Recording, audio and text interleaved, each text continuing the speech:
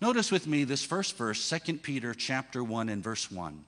Simeon Peter, a servant and apostle of Jesus Christ, to those who have obtained a faith of equal standing with ours by the righteousness of our God and Savior, Jesus Christ. So we're continuing on a series which we began several weeks ago. This is part 5. And I would just encourage you, if you have not done so, to go back and listen to the previous messages which are available on our website, sophie.church, and also you can find them online and social media like YouTube, SoundCloud. But the Christian life is a life of faith, a walk of faith. It is initiated by faith. It is propelled by faith. We receive the gift of salvation by faith, and we take hold of all of the benefits and blessings of salvation also by faith. In fact, the New Testament refers to Christianity itself as the faith. Something like 25 different times. Now, actually, we could say that all men live by faith, but not all men are living by faith in God. Everybody has faith, but not everybody has faith in God. They have faith in themselves, they have faith somewhere. So many people have misplaced faith, even in the church world. Many people today have more faith in men than they do in the Lord. Is the Lord the first one you turn to in a time of trouble? When there's a crisis, do you go to the throne or do you go to the phone? The one that you turn to first is the one you really believe in. Are you out there today? Huh? You know, I heard people say things like this in the church world. When all else fails, try God. No, he's not the God of last resorts. He's not the God we turn to when there's no other choice. He is our best and our first choice. He's an ever-present help in the time of trouble. How about a better amen? Notice the scripture here in Jeremiah chapter 17, verse 7 and 8. It says, blessed is the man who trusts in the Lord. It goes on to say, he is like a tree planted by water. It does not cease to bear fruit. So it's real simple. God's favor and his blessings are on those who trust him. Not just those who try him, those who trust him. Now, even good, well-meaning people will disappoint you. Isn't that true? But God never fails. He will not lie and he cannot die. And the man who relies on the Lord in the good times and in the bad times, Jeremiah says he will flourish and he will be fruitful. What I find is many times people seemingly have faith when all is going well. But in the difficulties of life, in the storms of life, they often turn loose. They let go. They cast away their confidence. That's when you need more than ever to press in and take hold of the promise of God. In fact, in Romans chapter 10, verse 11, in the New King James Version, it says, whoever believes on him will not be put to shame. That means he won't disappoint you. He won't let you down. I know sometimes at the present, at this moment, it may seem like it's not working. It may seem like, where is God? But if you'll be faithful, if you'll hang in there, you'll see that ultimately his word will prevail in your life if you put your faith in him. But contrary-wise, in Jeremiah chapter 17, just back up a couple of verses. In Jeremiah 17, verse 5, we read this, cursed. Oh, notice that. Cursed is the man who trusts in man and makes flesh his strength, whose heart turns away from the Lord. It isn't necessarily wrong to trust people. In fact, we cannot function in this world without trusting others to some degree. Huh?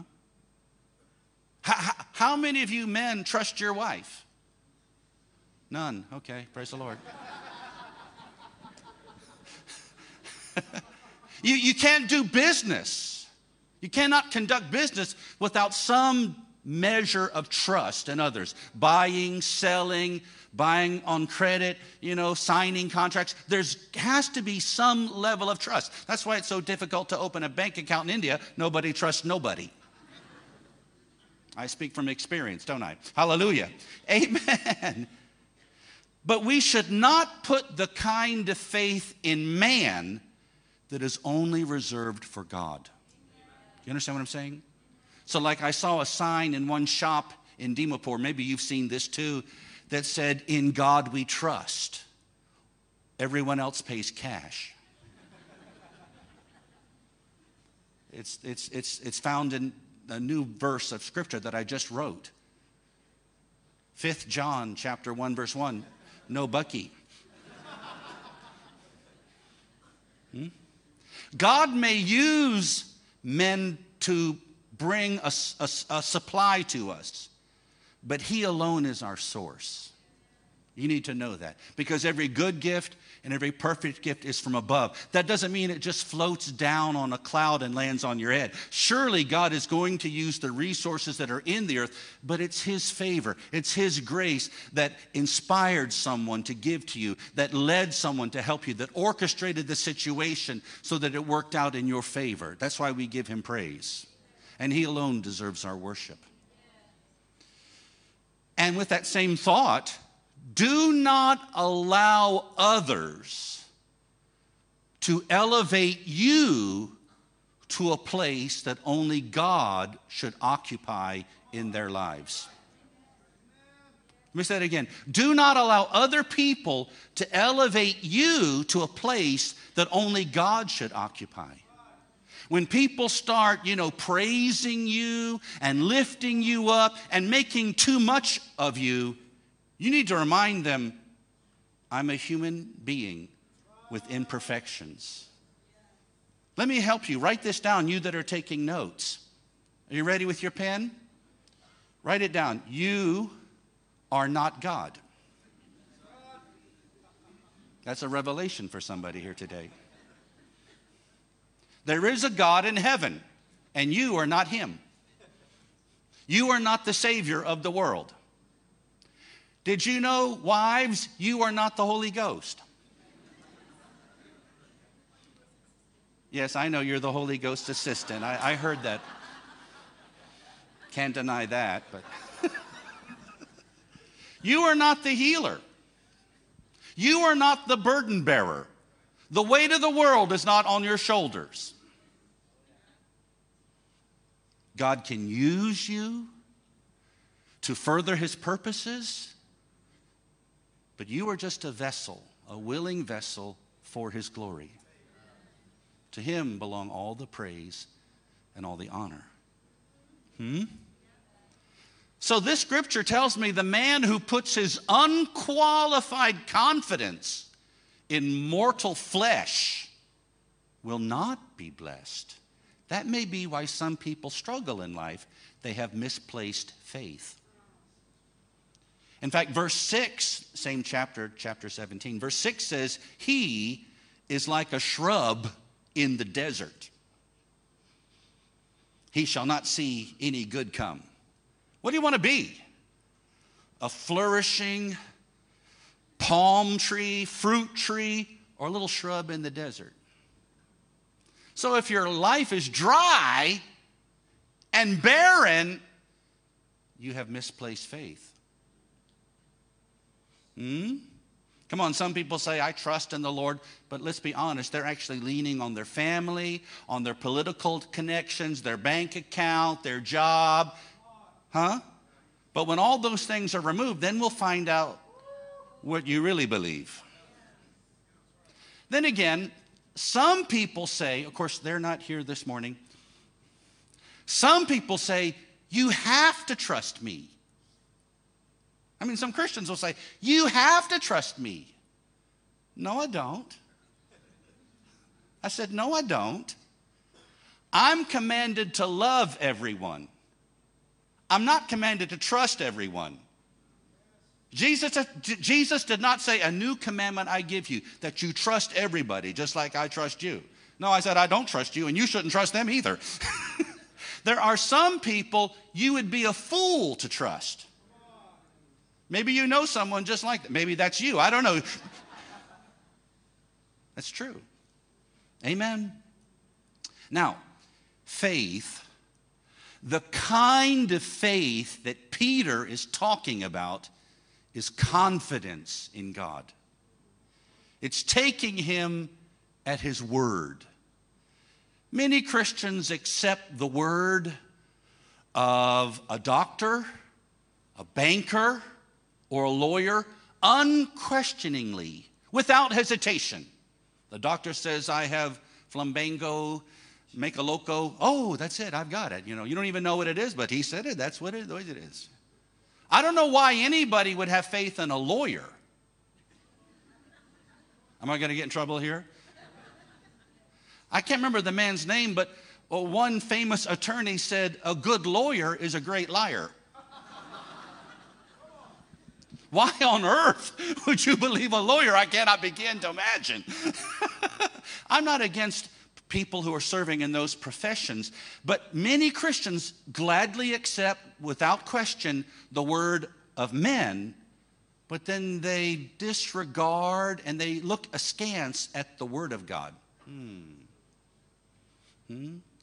They say things like, I know the Bible says that, but.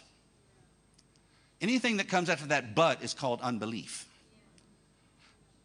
Scripture says, my God shall supply all your need. Well, I know he'll supply all my need, but there's no but in that verse. But your butt, get your butt out of there. Then some Christians say, God's ways are mysterious.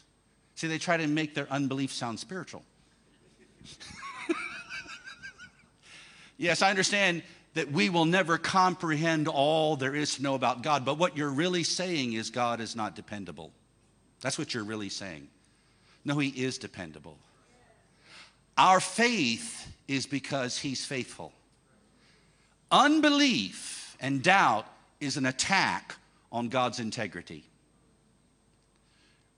The scripture itself tells us in 1 John that when you disbelieve the word of God, you're accusing God of lying.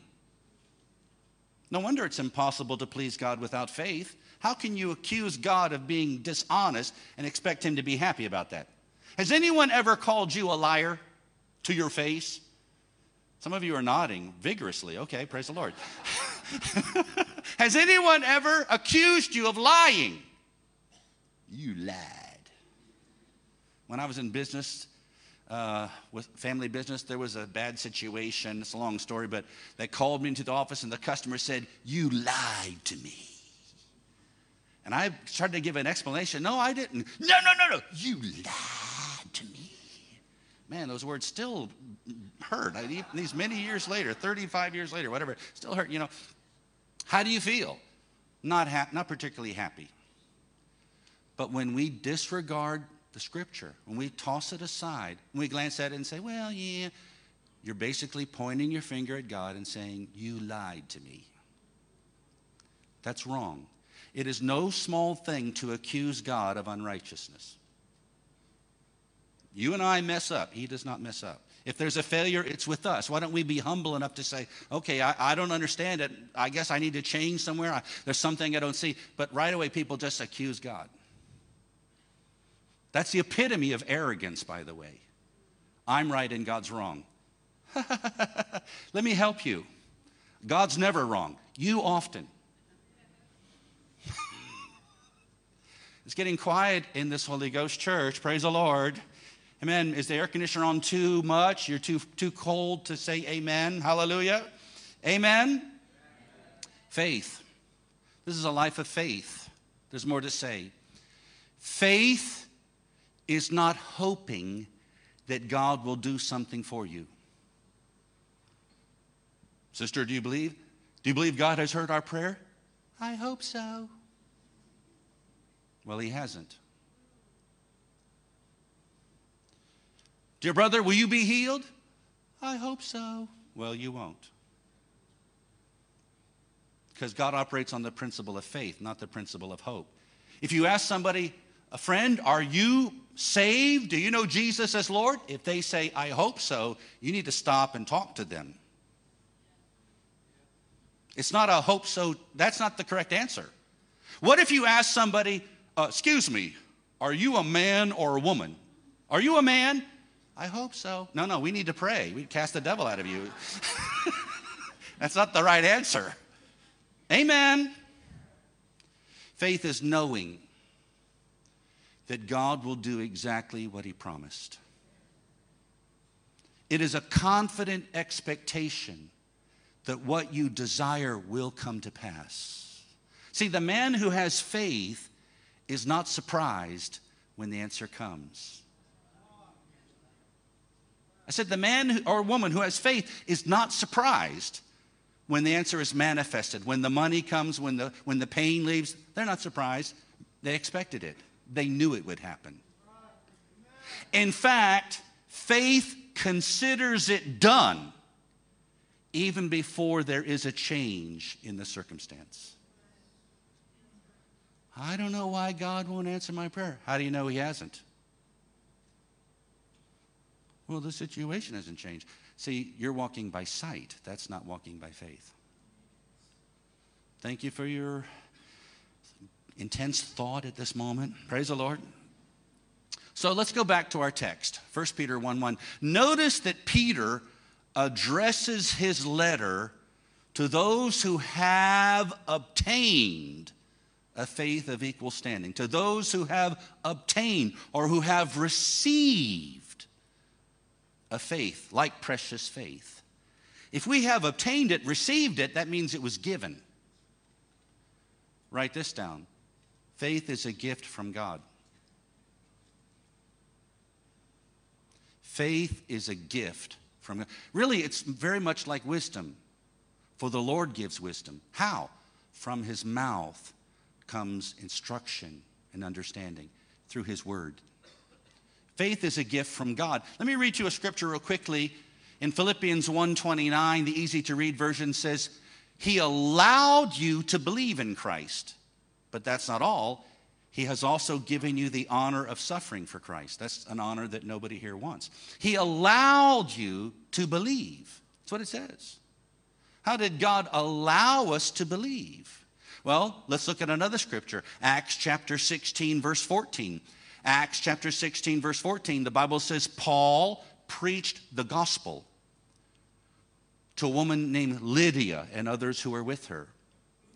And the Lord opened her heart to respond to the things which were spoken by Paul. The Lord opened her heart to receive or to respond to the things which Paul said. That means before this happened, before the Lord moved on her by his Spirit, her heart was closed. You can't open a door that's already open. That means before this happened, she was not able, or maybe not willing, to respond. See, it's true that faith comes by hearing, and hearing by the word of God. It's also true that not everyone who hears has faith. You can't have faith without hearing, but there are many who hear and don't believe. Now, listen carefully because it's a new thought for some of you. From your vantage point, from where you are sitting right now, faith began in your life when you made a decision. to accept God's word as truth.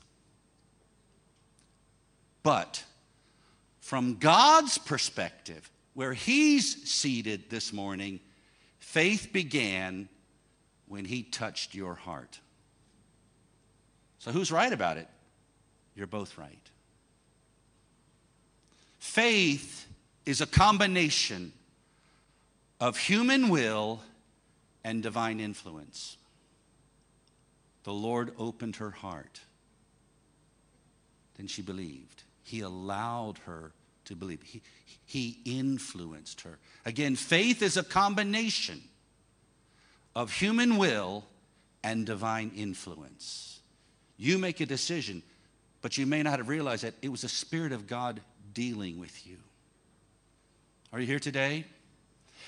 Faith does not come to us from mere intellectual information. Faith does not come by mere head knowledge, just mere intellectual information. There are many people in the church world, throughout the body of Christ, or I don't know if they're saved or not, but just in general, there are many people in the church world who know the scriptures forwards and backwards and don't have 1 gram of faith. There are people who have spent their entire life in church. Some are serving in the ministry and have done so for many years, and they could not believe God for a postage stamp. They have intellectual knowledge, but faith doesn't come that way. Real faith is the product of a different kind of knowledge.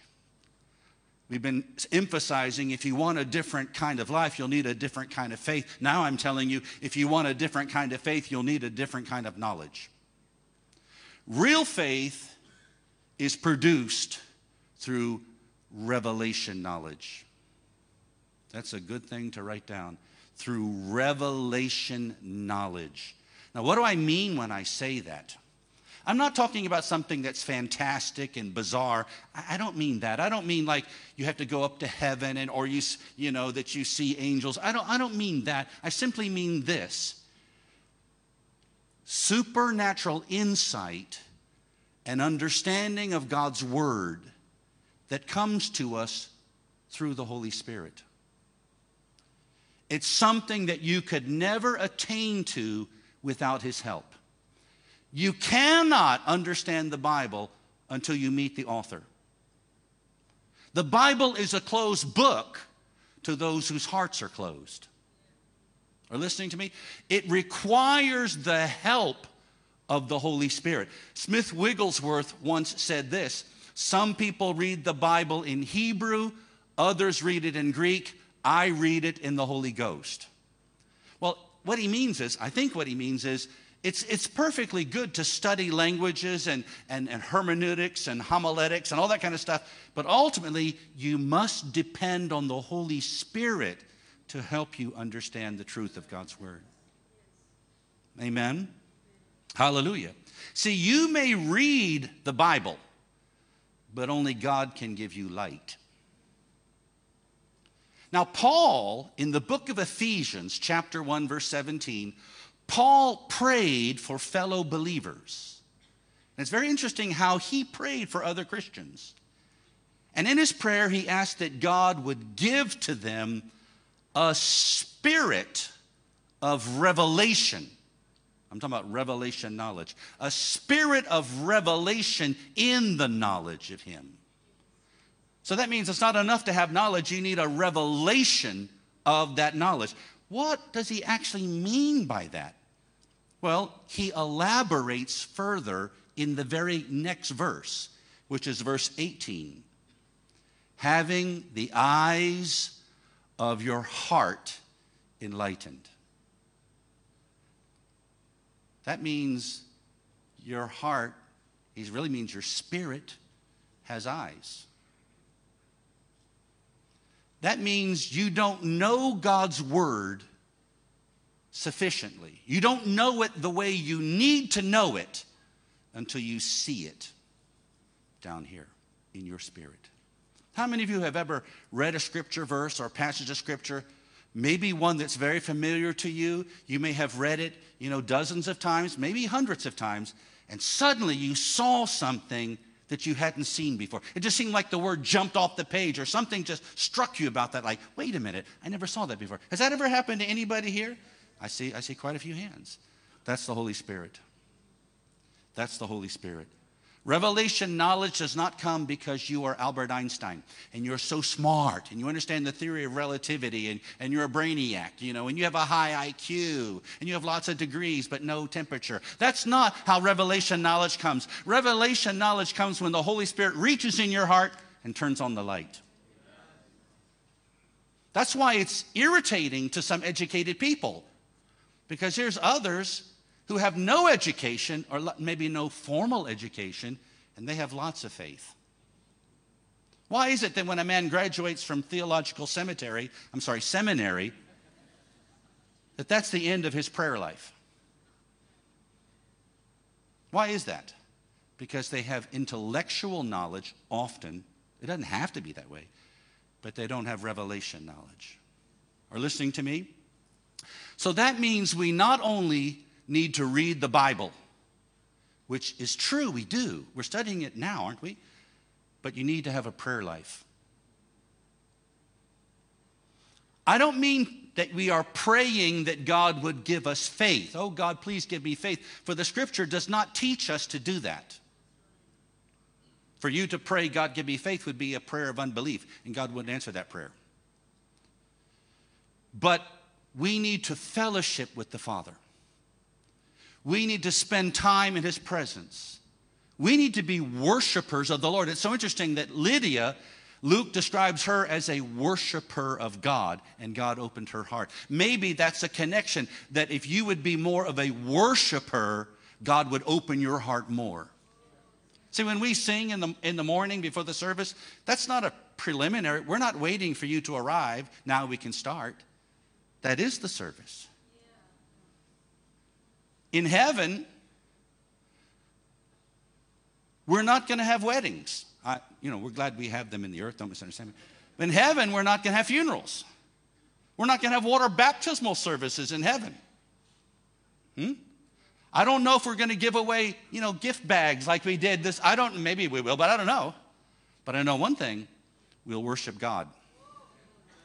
I read it in the book of Revelation. There's a lot of worship going on in heaven. If you don't like worship, don't go to heaven. Go to hell. There's no worship there.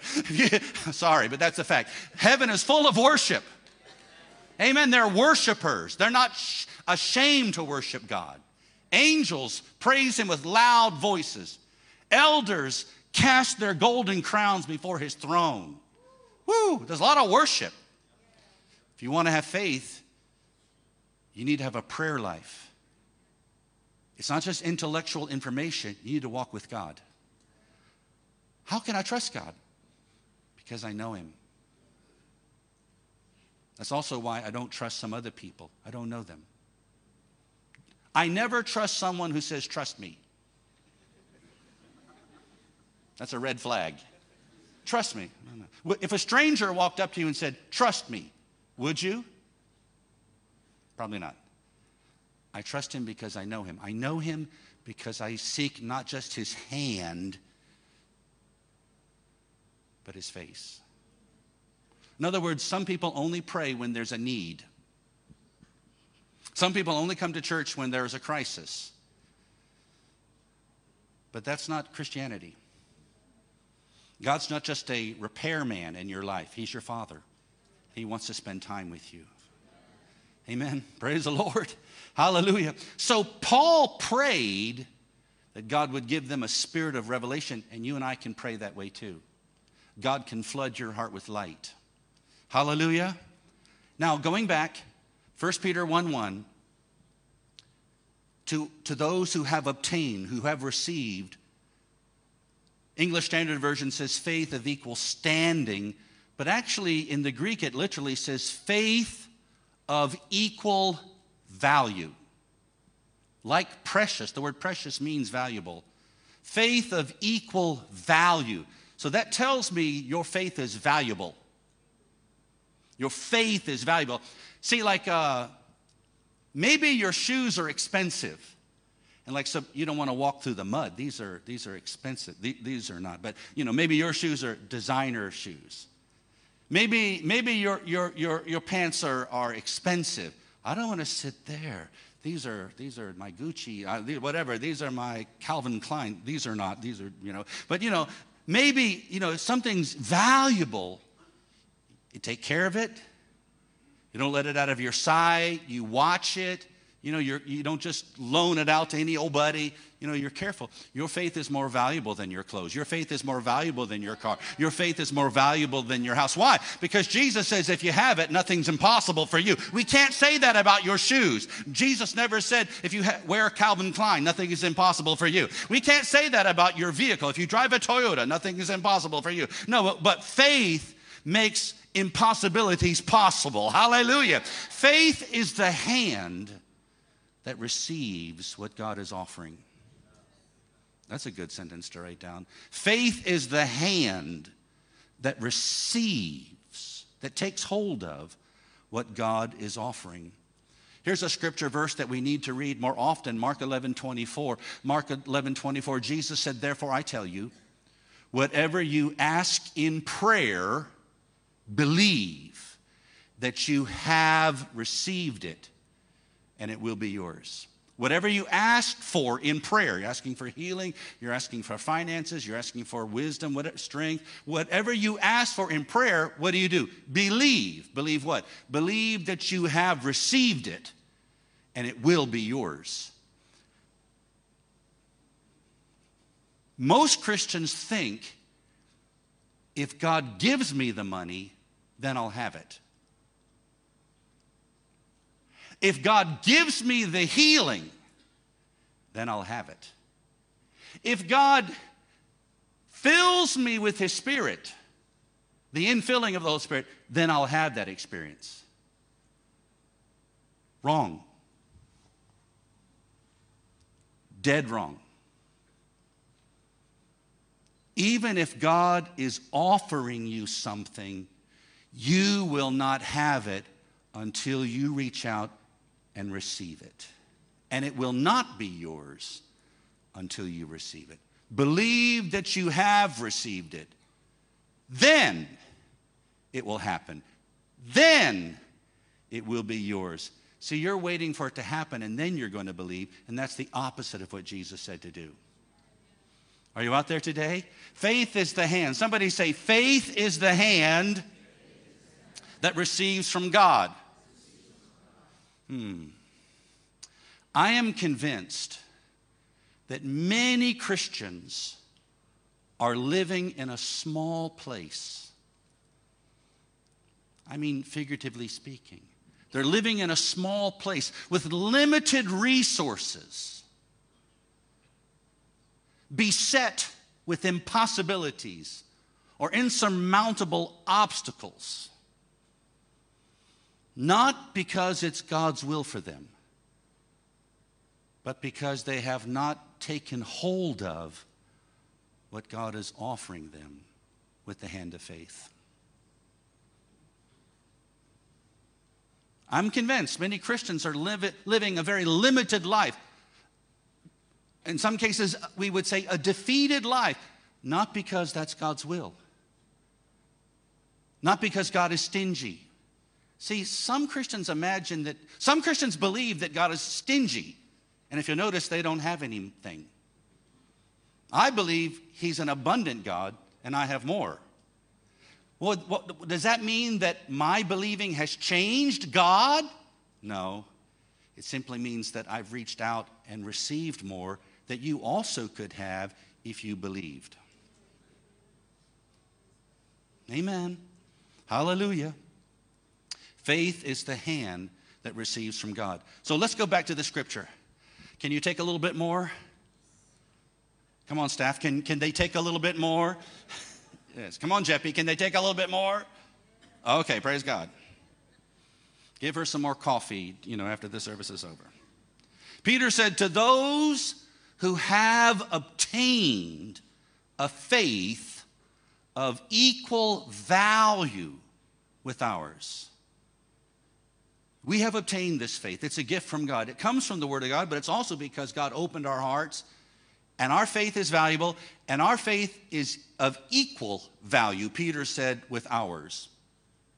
Your faith is just as valuable as Peter's faith. Peter wrote this letter by the Spirit of God. Faith of equal value with ours. Ours means like Peter's talking about himself and the other apostles. Your faith is just as powerful. Your prayers can be just as potent as any of the apostles. Whew. That means you don't need to find a man of God to pray for you. I mean, you can. There's nothing wrong with that. But you don't have to be dependent on someone else your entire Christian life. Your faith is just as valuable as Peter's. So let's imagine this. And I know this would never happen, never. But let's just pretend that I go to the ice cream shop. Hold on. I can't button my jacket, but anyways. And so I want some ice cream, and the shopkeeper, the price is listed, or the shopkeeper tells me it's 500 rupees. Woo! Some people would say, no way, I'm not spending 500 rupees. But Pastor John would. Because he has a big hand. He believes God. So I give the man 500 rupees, and he gives me a lot of ice cream. Now you walk in to the same shop and pay the same 500 rupees to get the same ice cream, and the shopkeeper gives it to you. See, my 500 rupees is not more valuable than your 500 rupees. The shopkeeper doesn't say, this costs 500 John rupees, and it will cost 800 Naga rupees. No, it doesn't work that way. It's the same. It's just as valuable. Other people may have more faith than you. Other people may be using their faith more often than you use yours, but their faith is not more valuable than yours. What they accomplish by faith, you can too. Why do you think Hebrews 11 is written? Just so we'll go, ooh, ah, wow, these people are wonderful. No, so that you'll be inspired to step out as well and take hold of the blessings God has provided for you. Amen. Hallelujah. All right, here's the other verse I'm going to read. Oh, no. Yeah, but I won't spend too much time on this. Go to verse 5, 2 Peter chapter 1, verse 5. I'm going to skip over a bunch of things because, time does not permit. And I know the heart can receive only what the seat can endure.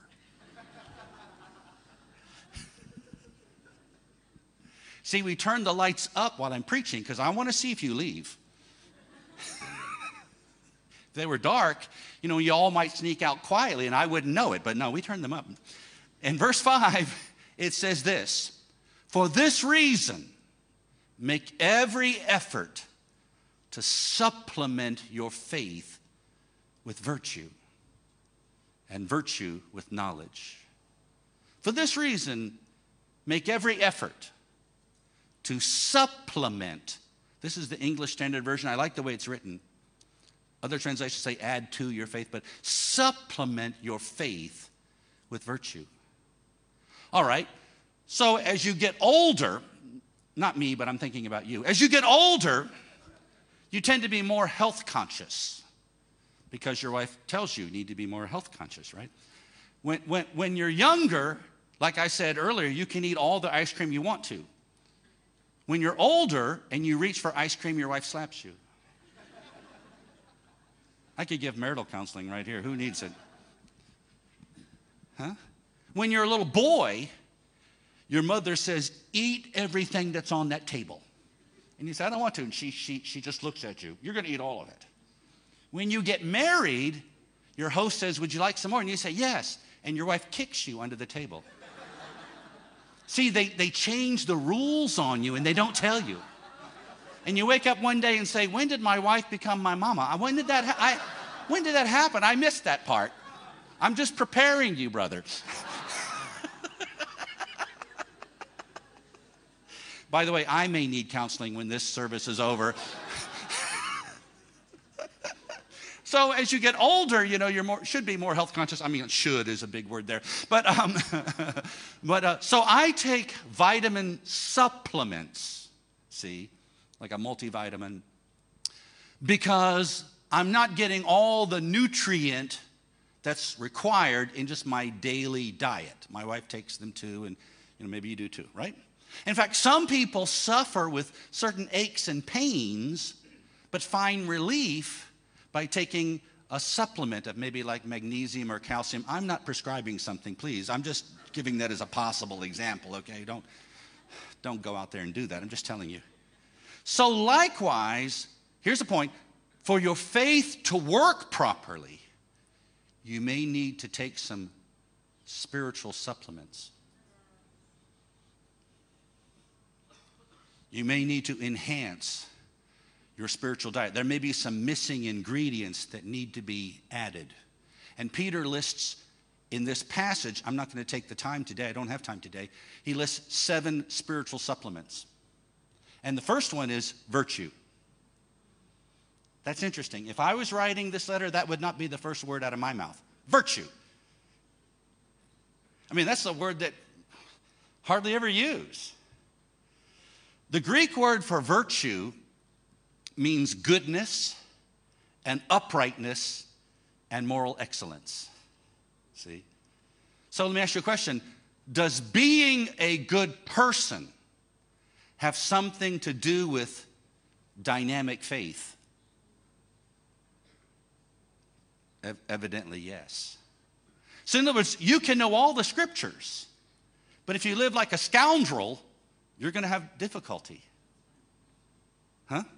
Hallelujah. So that means many Christians don't need another lesson on faith and confession. They need to develop godly character. That's the supplement that they need. Nobody has as much faith as Jesus, and no one is more virtuous than him either. There is a connection between goodness and faith that works. Hallelujah. I'm not condemning anybody. I'm just telling you, praise the Lord. But here's a point, another little point here. Now, I'm going to finish this in just a moment here. But the Greek word for virtue literally means something else. Now, sometimes the literal meaning is not exactly what the person intended. Like he's not using it literally. But it is helpful here. The Greek word for virtue literally means valor and manliness. I could preach a sermon right now. People talk about toxic masculinity. And so we have a whole bunch of like feminine men out there. Not so much in Nagaland, but I'm afraid that's coming your way soon. Huh? Sometimes we have I don't want to get off course. We have the dissolution, the dissolving of the family.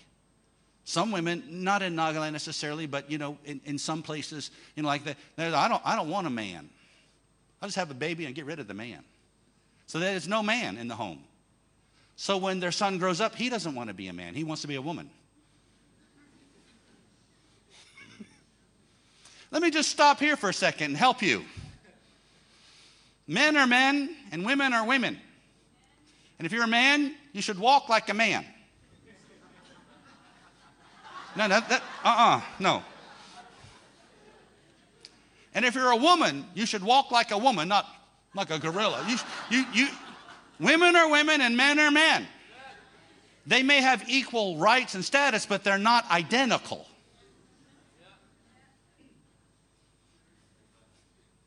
Let me go a little further. God did not make a mistake when he made you. You were supposed to be a woman, but somehow he made a mistake and you came out a man. That's a lie from the devil. That is a lie. You are who he made you to be. I mean, you may have some defects and faults, everybody does, but your gender is not in question. I know that some girls, I don't know, I'm getting off on this. I know some girls are a little bit more tomboyish. When I married Jeppy, she was a little tomboyish. But I can testify that she is a woman. I'll be the first to raise my hand. And I know that there are some men who are a little softer, genteel. The Bible says Jacob was softer, Esau was more rugged, but Jacob was not confused about his gender. Mother, who am I really? No, he's not confused about that at all.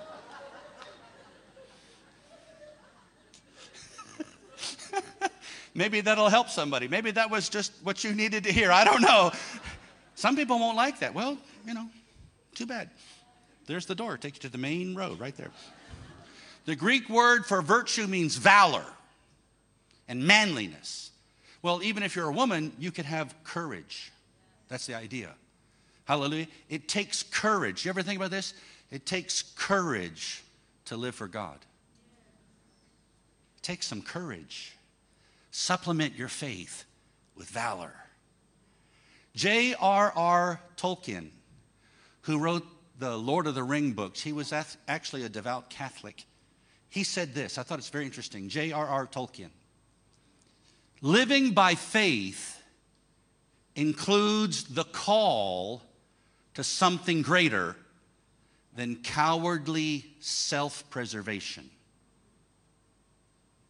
Living by faith includes the call to something greater than cowardly self-preservation. We will never be all that God intends for us to be if our primary incentive in life is merely to preserve and to protect our life. You have to live for something bigger than that. I said you have to live for something bigger than that. Jesus gave no thought to his own safety when he walked on water. He saw his disciples struggling, and he went to their aid. And God worked a miracle. That's why faith works by love. Jesus wasn't concerned in the least with being embarrassed when he told the crowd of mourners at Jairus' house, the little girl isn't dead, only sleeping. And the Bible says they laughed him to scorn. Most people I know would be mortified if that happened. They would never say that for fear that others would laugh at them. But Jesus was more focused on her well-being than what others thought of him. Listen to me. More often than not, we are not defeated by the devil and demons, but by ourselves. By ourselves. We are intimidated by even the thought of someone else's disapproval. We would rather stay in a low place of obscurity and be overlooked by others than to step forward in faith and face possible ridicule. It isn't the will of God that's holding us back. It's our own fear of being embarrassed or being shamed. You're your own worst enemy. Or listening to me, it takes some courage. It takes some valor. It takes some manliness. I want to finish this by reading a long quotation from former U.S. President Theodore Roosevelt. Bear with me as I read this. I think it's very interesting. It is not the critic who counts, not the man who points out how the strong man stumbles or where the doer of deeds could have done them better. The credit belongs to the man who is actually in the arena, whose face is marred by dust and sweat and blood, who strives valiantly, who errs, who comes short again and again, because there is no effort without error and shortcoming, but who does actually strive to do the deeds, who knows great enthusiasms the great devotions, who spends himself in a worthy cause, who at best knows in the end the triumph of high achievement, and who at the worst, if he fails, at least fails while daring greatly, so that his place shall never be with those cold and timid souls who neither know victory nor defeat. He's talking about natural human effort, just natural human faith. But I think there's a thought there that can help us in our walk with the Lord. This life of faith is not for timid and cold souls. If you want to walk on water, the first step is to get out of the boat. Hallelujah. Courage. As someone has said, courage is not the absence of fear. It is doing what is right, even when you feel afraid. And this is where virtue and valor meet. Hallelujah. I pray for us. I feel like for many of us, I want to include myself in this, we need some more valor. We need to supplement our faith with more courage. Hallelujah. To do what is right, even when we do feel afraid. Can you stand with me to your feet this morning? Thank you for your patience right now.